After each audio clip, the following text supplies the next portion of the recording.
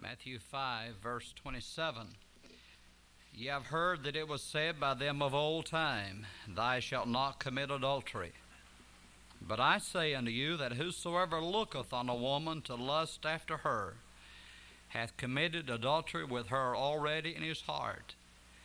And if thy right eye offend thee, pluck it out, cast it from thee.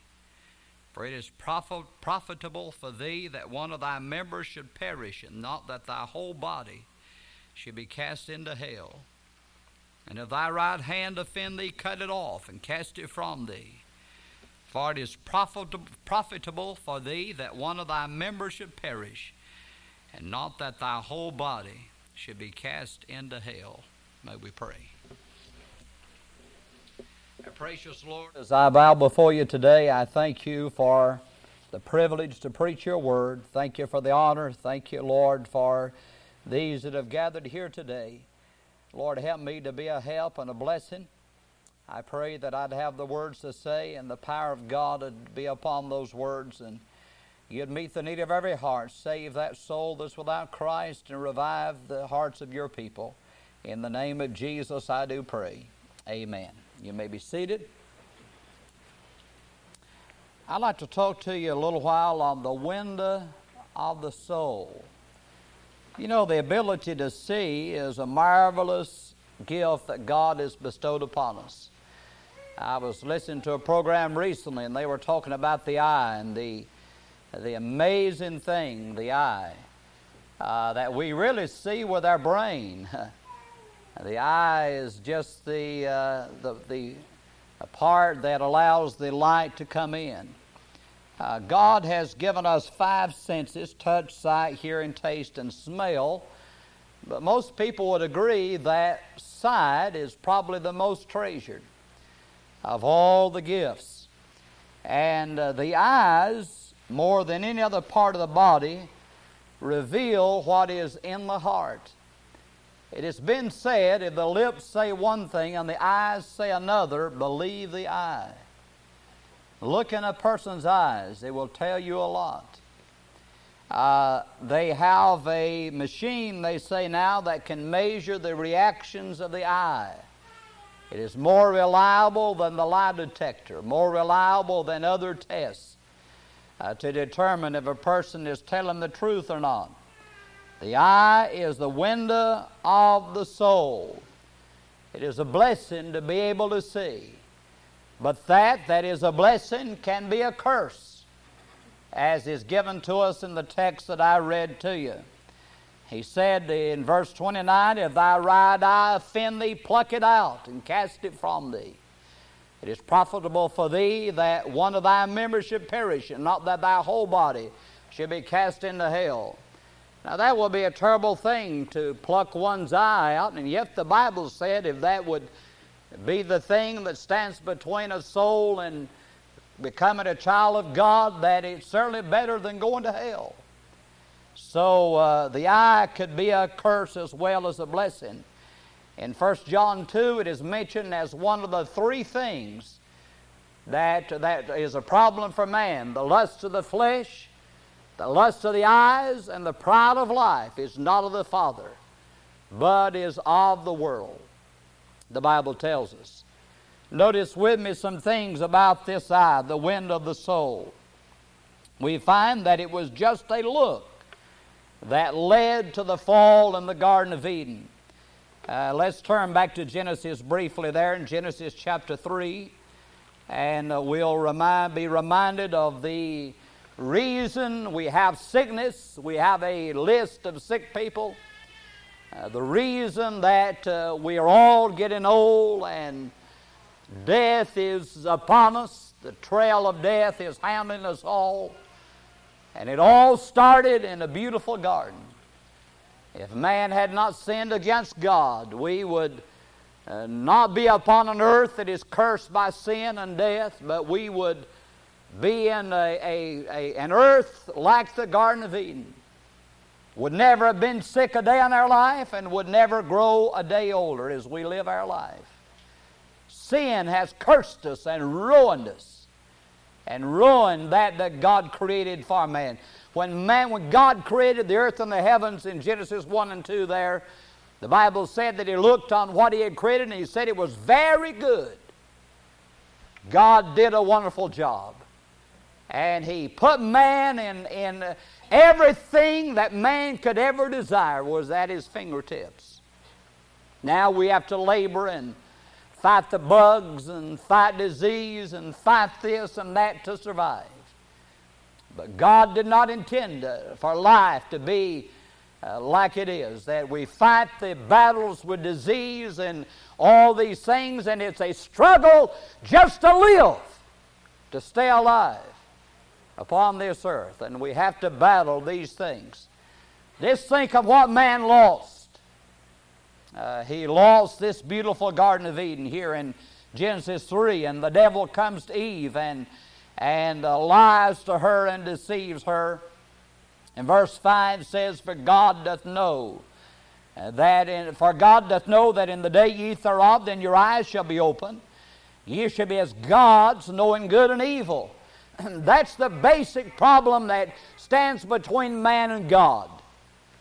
Is that idolatrous attitude really? That unwillingness to submit to the authority of God in our life, to invite Jesus Christ to come into our heart, into our life, and say, Lord, you can run things. I turn it over to you. It's not an easy decision to make, is it? But boy, I'll tell you, He does such a much better job than we could ever do. Most people who try to run their own life usually make a mess of it. But I tell you, the Lord knows how to do it. Now, He tells us in verse 6 and 7, when the woman saw that the tree was good for food, notice, she saw the tree was good for food, and that it was pleasant to the eyes, and a tree to be desired to make one wise. She took of the fruit thereof and did eat, and gave also unto her husband with her, and he did eat. And the eyes of them both were open, and they knew that they were naked, and they sewed fig leaves together and made themselves aprons. Now, what was it that caused her to be led astray? She saw it was pleasant to the eyes. That window of the soul. Through the eye gate, the devil ruined Adam and Eve.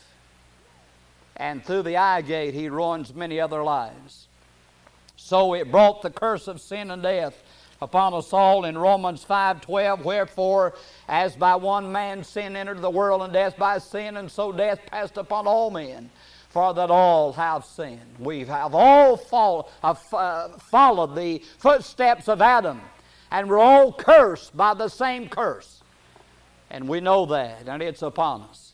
And the only hope is to take the way out, the way of escape that God provided through Christ Jesus, our wonderful Lord. But we look at the curse upon the whole creation. It's everywhere. You know, as you fly over the earth, it's beautiful. But when you get down upon it and examine it closely, everything's cursed. From the smallest shrub to the tallest tree, it's all under the curse. And the Bible says thorns and thistles would it bring forth there. And man would have to fight with the sweat of his face. And boy, I'll tell you, it's been easy to sweat lately, hasn't it? With all this hot weather we've had, but it won't be long till it'll be cold and we'll be saying, oh, I wish it'd warm up. But all of this is because of the curse. Just to look through the eye gate, man fell into sin. Then also, just to look has led great men into sin. I think of the story of Lot there, and we'll turn to Genesis chapter 13 as an illustration. In Genesis chapter 13, of course, if you read chapter 12 of Genesis, God had told Abram, He said, I want you to leave your country. I want you to leave your people. I want you to go to a land that I'll show you. And Abram went out, not knowing whither he went, the Bible says, and he took Lot with him.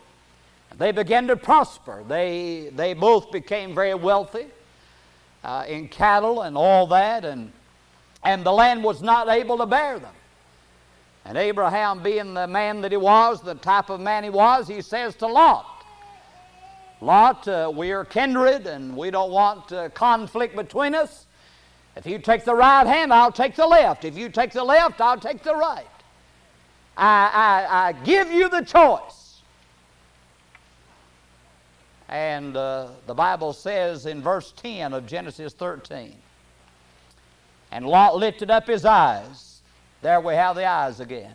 Lot lifted up his eyes and beheld all the plain of Jordan, that it was well watered everywhere before the Lord destroyed Sodom and Gomorrah, even as the garden of the Lord, like the land of Egypt, as thou comest unto Zoar. Then Lot chose him all the plain of Jordan, and Lot journeyed east, and they separated themselves the one from the other. Now, Lot was given this choice. He looked at the valley. He saw the good water supply. He saw all that green grass. He saw those dollar signs in his eyes. He thought, my cattle will get fat. I'll become richer and richer. And I don't think Lot meant to go to Sodom initially. You know, nobody, you take a yearbook and they'll usually have in that yearbook, what direction sometimes each student may be taking. And it usually never turns out the way it's predicted. But no one ever says, my ambition in life, I want to be a murderer, or I want to be a drunkard. That's what I want to turn out to be. I want to ruin my life. No one ever plans to do that, just like Lot didn't plan to go to Sodom, I don't believe. But the Bible says in verse 12 of Genesis, Abram dwelled in the land of Canaan, and Lot dwelled in the cities of the plain, and pitched his tent toward Sodom. But the men of Sodom are wicked and sinners before the Lord exceedingly. But Lot didn't consider that. But that ought to have been the main consideration that he had. What kind of influence is this going to have on me and my family? And of course, if you study the story continues. And the Bible said in 2 Peter that he vexed his righteous soul from day to day with their unlawful deeds. Lot was a saved man. But the effects of those sinners in Sodom had an effect upon Lot. B.R. Lincoln said, if you lie down with the dogs, you're going to get up with the fleas. A simple way of saying, you're going to become like the people you run with, like the people you associate with. And it was through the eye gate that Lot was led astray. And if you continue the story, you find him in Sodom. He's taken a position in the city. And he's warned there. He goes to when the angel of the Lord comes down and tells him God's going to burn Sodom and Gomorrah there, and he warns his son-in-laws of what the Lord's going to do. And the Bible said he seemed as one that mocked to them. They thought, Lot, you must be joking. You say the Lord's over at your house. And those son-in-laws burned up in Sodom.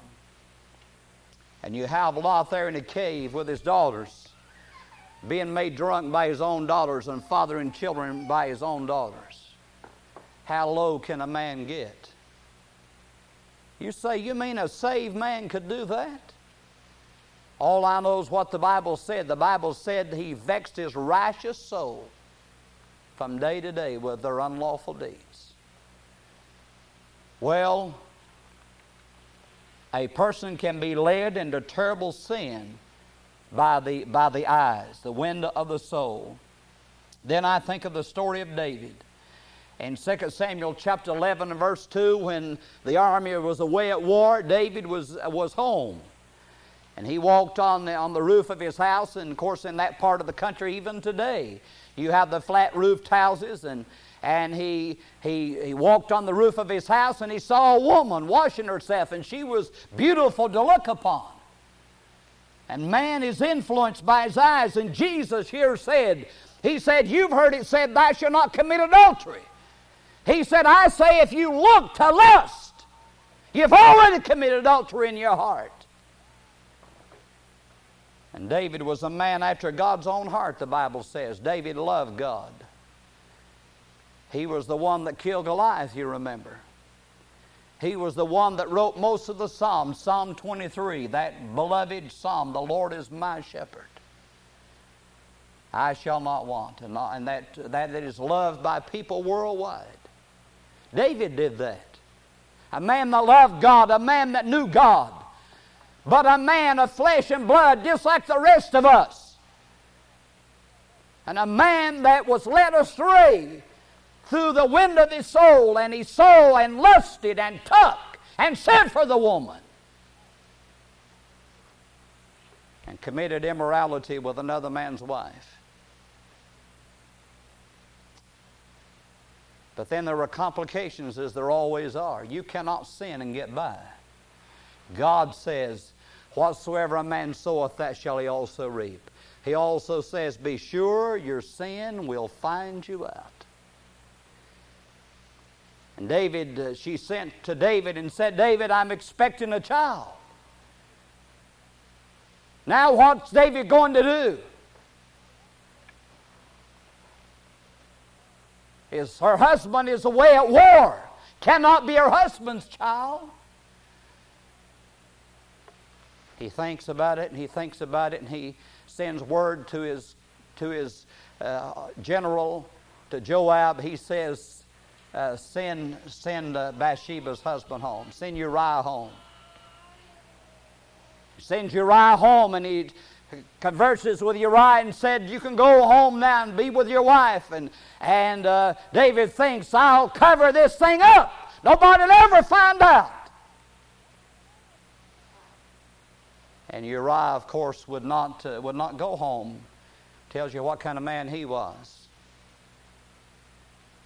He slept in the street, and then David tries to make him drunk further to try to get him to go home, and he still don't go home. And so David sits down and writes a letter to his captain there, and tells him, he said, now I want you to set Uriah in the forefront of the battle. Then I want you to withdraw from him. How low can you sink? In other words, put him up there in the heat of the battle, and then when they start shooting at you then with the arrows and the stones and all that, says then you withdraw from him and let him get killed, basically. So it happens. Uriah's dead. The days of mourning take place, and David sends for Bathsheba, and she comes, and he marries Bathsheba. Child's born. He got off. He got away with it, didn't he? Oh, he had it all nicely covered up. He's committed adultery. He's committed murder. And nobody knows. Except God. He always knows. The eyes of the Lord are in every place, beholding the evil and the good. And one day the man of God comes in to David and said, David, I need to speak to you. And he said to Nathan the prophet, speak on. He said, I want to tell you a story, David. He said, there was a rich man. He had herds. He had great flocks. He was rich. He had all kinds of animals. And there was a poor man. He had one little ewe lamb. And the little lamb grew up there with the family. You can imagine, they tell me that a lamb will, they really become a pet, even more than a dog or a cat or something. And this little ewe lamb grew up with the family there, and there was a traveler came to the rich man. And says, the rich man went down to the poor man's house and got that little lamb, that little pet. I can visualize in my mind him going after that lamb, and those kids are crying. Don't take our pet away.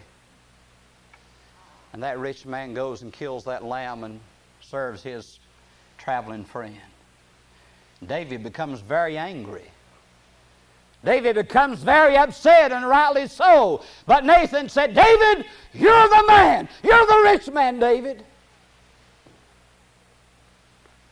He said, David, God knows what you've done.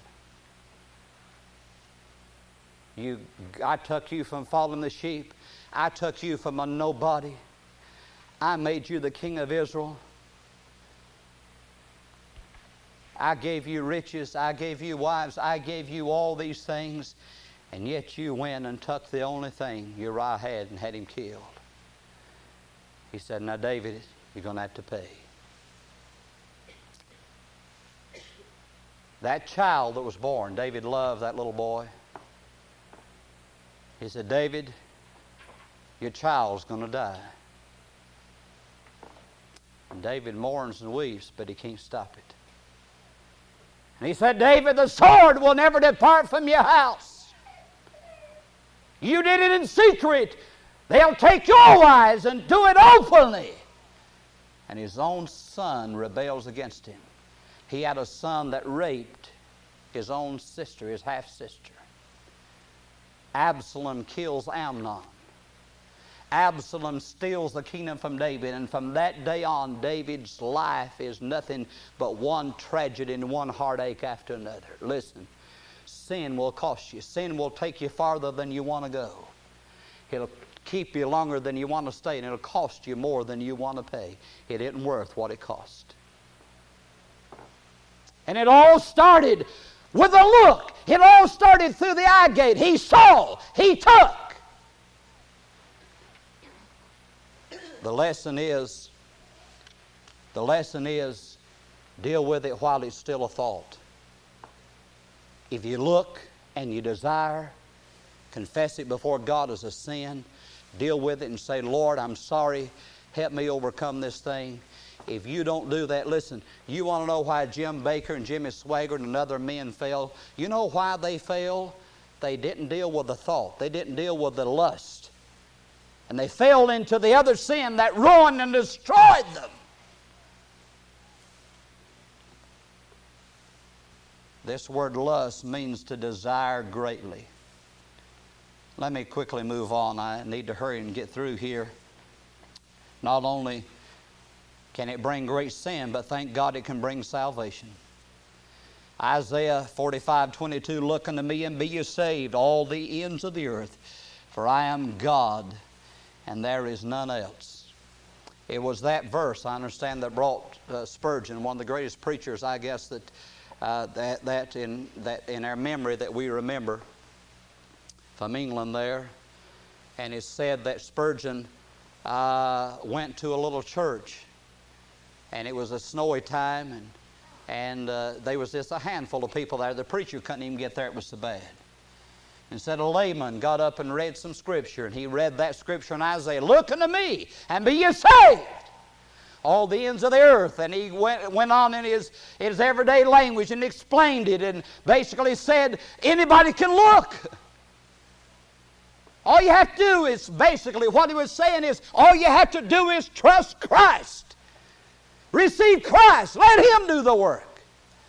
And through that, God saved him. And He'll do the same for you today. I love the story in Numbers 21. For the sake of time, we'll not turn to it, but Numbers 21. The people began to murmur and complain against God and against the hardships they were going through. And the Lord sent fiery serpents among them. And the serpents began to bite the people, and the people began to die. And Moses he went to the Lord and interceded and said, Lord, help us. And the Lord said, Moses, I want you to take a serpent. I want you to make a serpent out of brass. I want you to put it on a pole.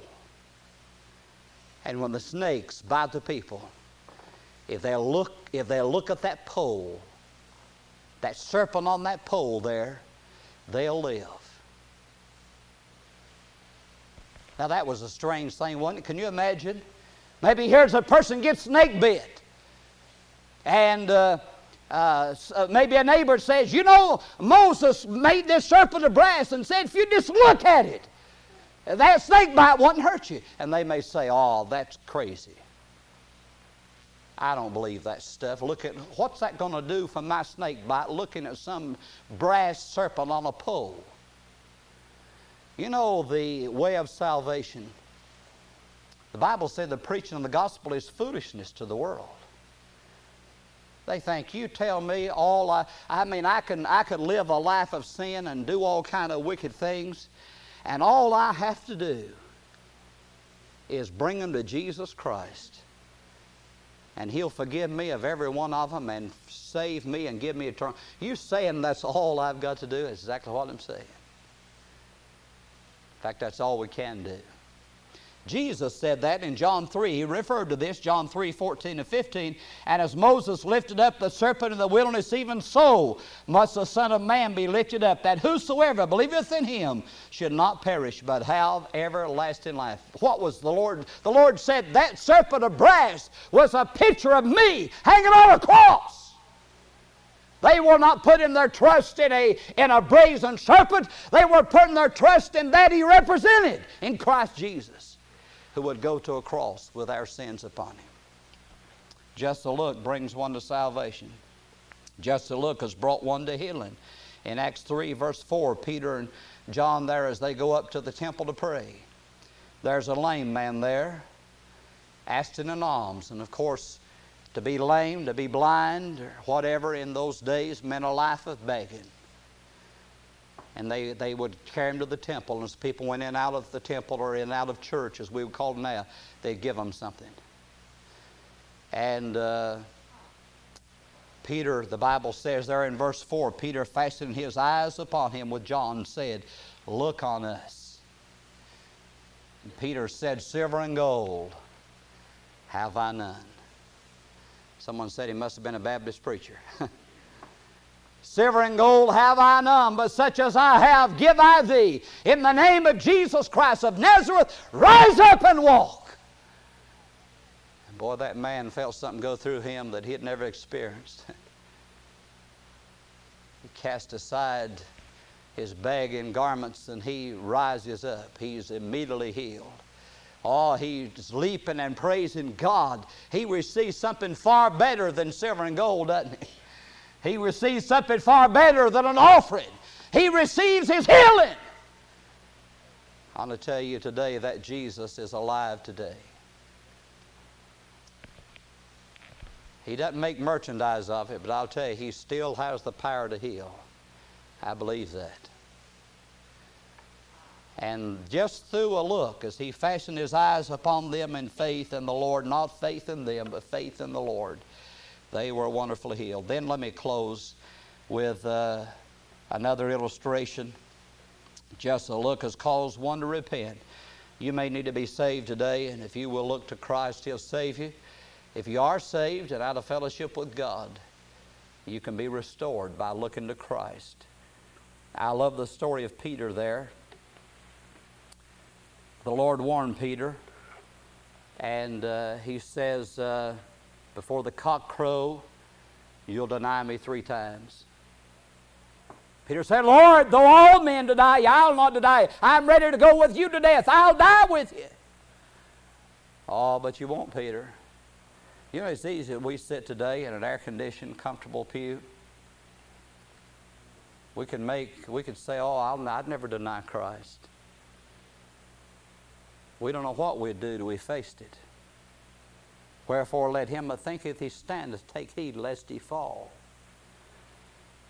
They come and arrest Jesus, take Him there to examine Him and to bring false charges against Him.